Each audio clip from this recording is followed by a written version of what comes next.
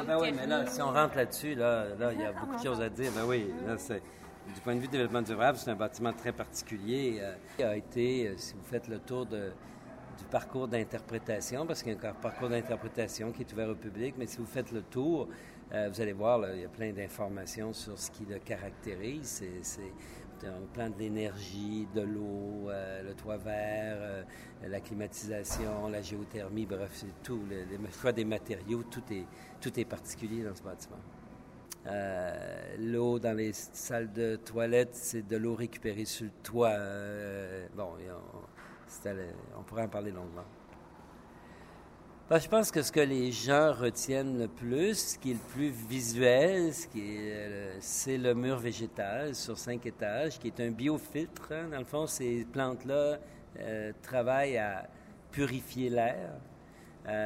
Et en même temps, c'est visuellement très agréable parce qu'on est un peu... C'est le lien avec le jardin extérieur, c'est la lumière.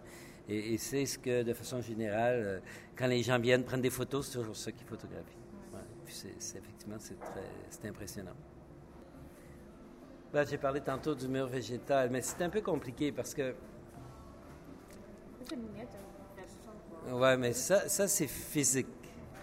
Mais ce qui caractérise aussi ce bâtiment, c'est l'aventure de 8 organismes qui se sont mis ensemble pour le créer et qui ont décidé, dans le secteur du développement durable, de développer ensemble des services pour leur siège social, de prendre le contrôle de coût de leur loyer, de devenir collectivement propriétaires, en quelque sorte, de se donner des moyens pour poursuivre leur action. Ces 8 grandes organisations québécoises, Amnesty International, Équiterre, Environnement Jeunesse, le regroupement des conseils régionaux en environnement, c'est le centre de... Alors donc, c'est des grandes organisations qui sont plutôt toujours un peu fragiles financièrement et qui, avec très peu de moyens, ont réussi cette aventure, puis qui maintenant, dans le fond, sont propriétaires collectivement d'un bâtiment qui vaut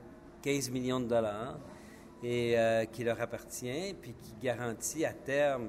Alors ça aussi, c'est du développement durable.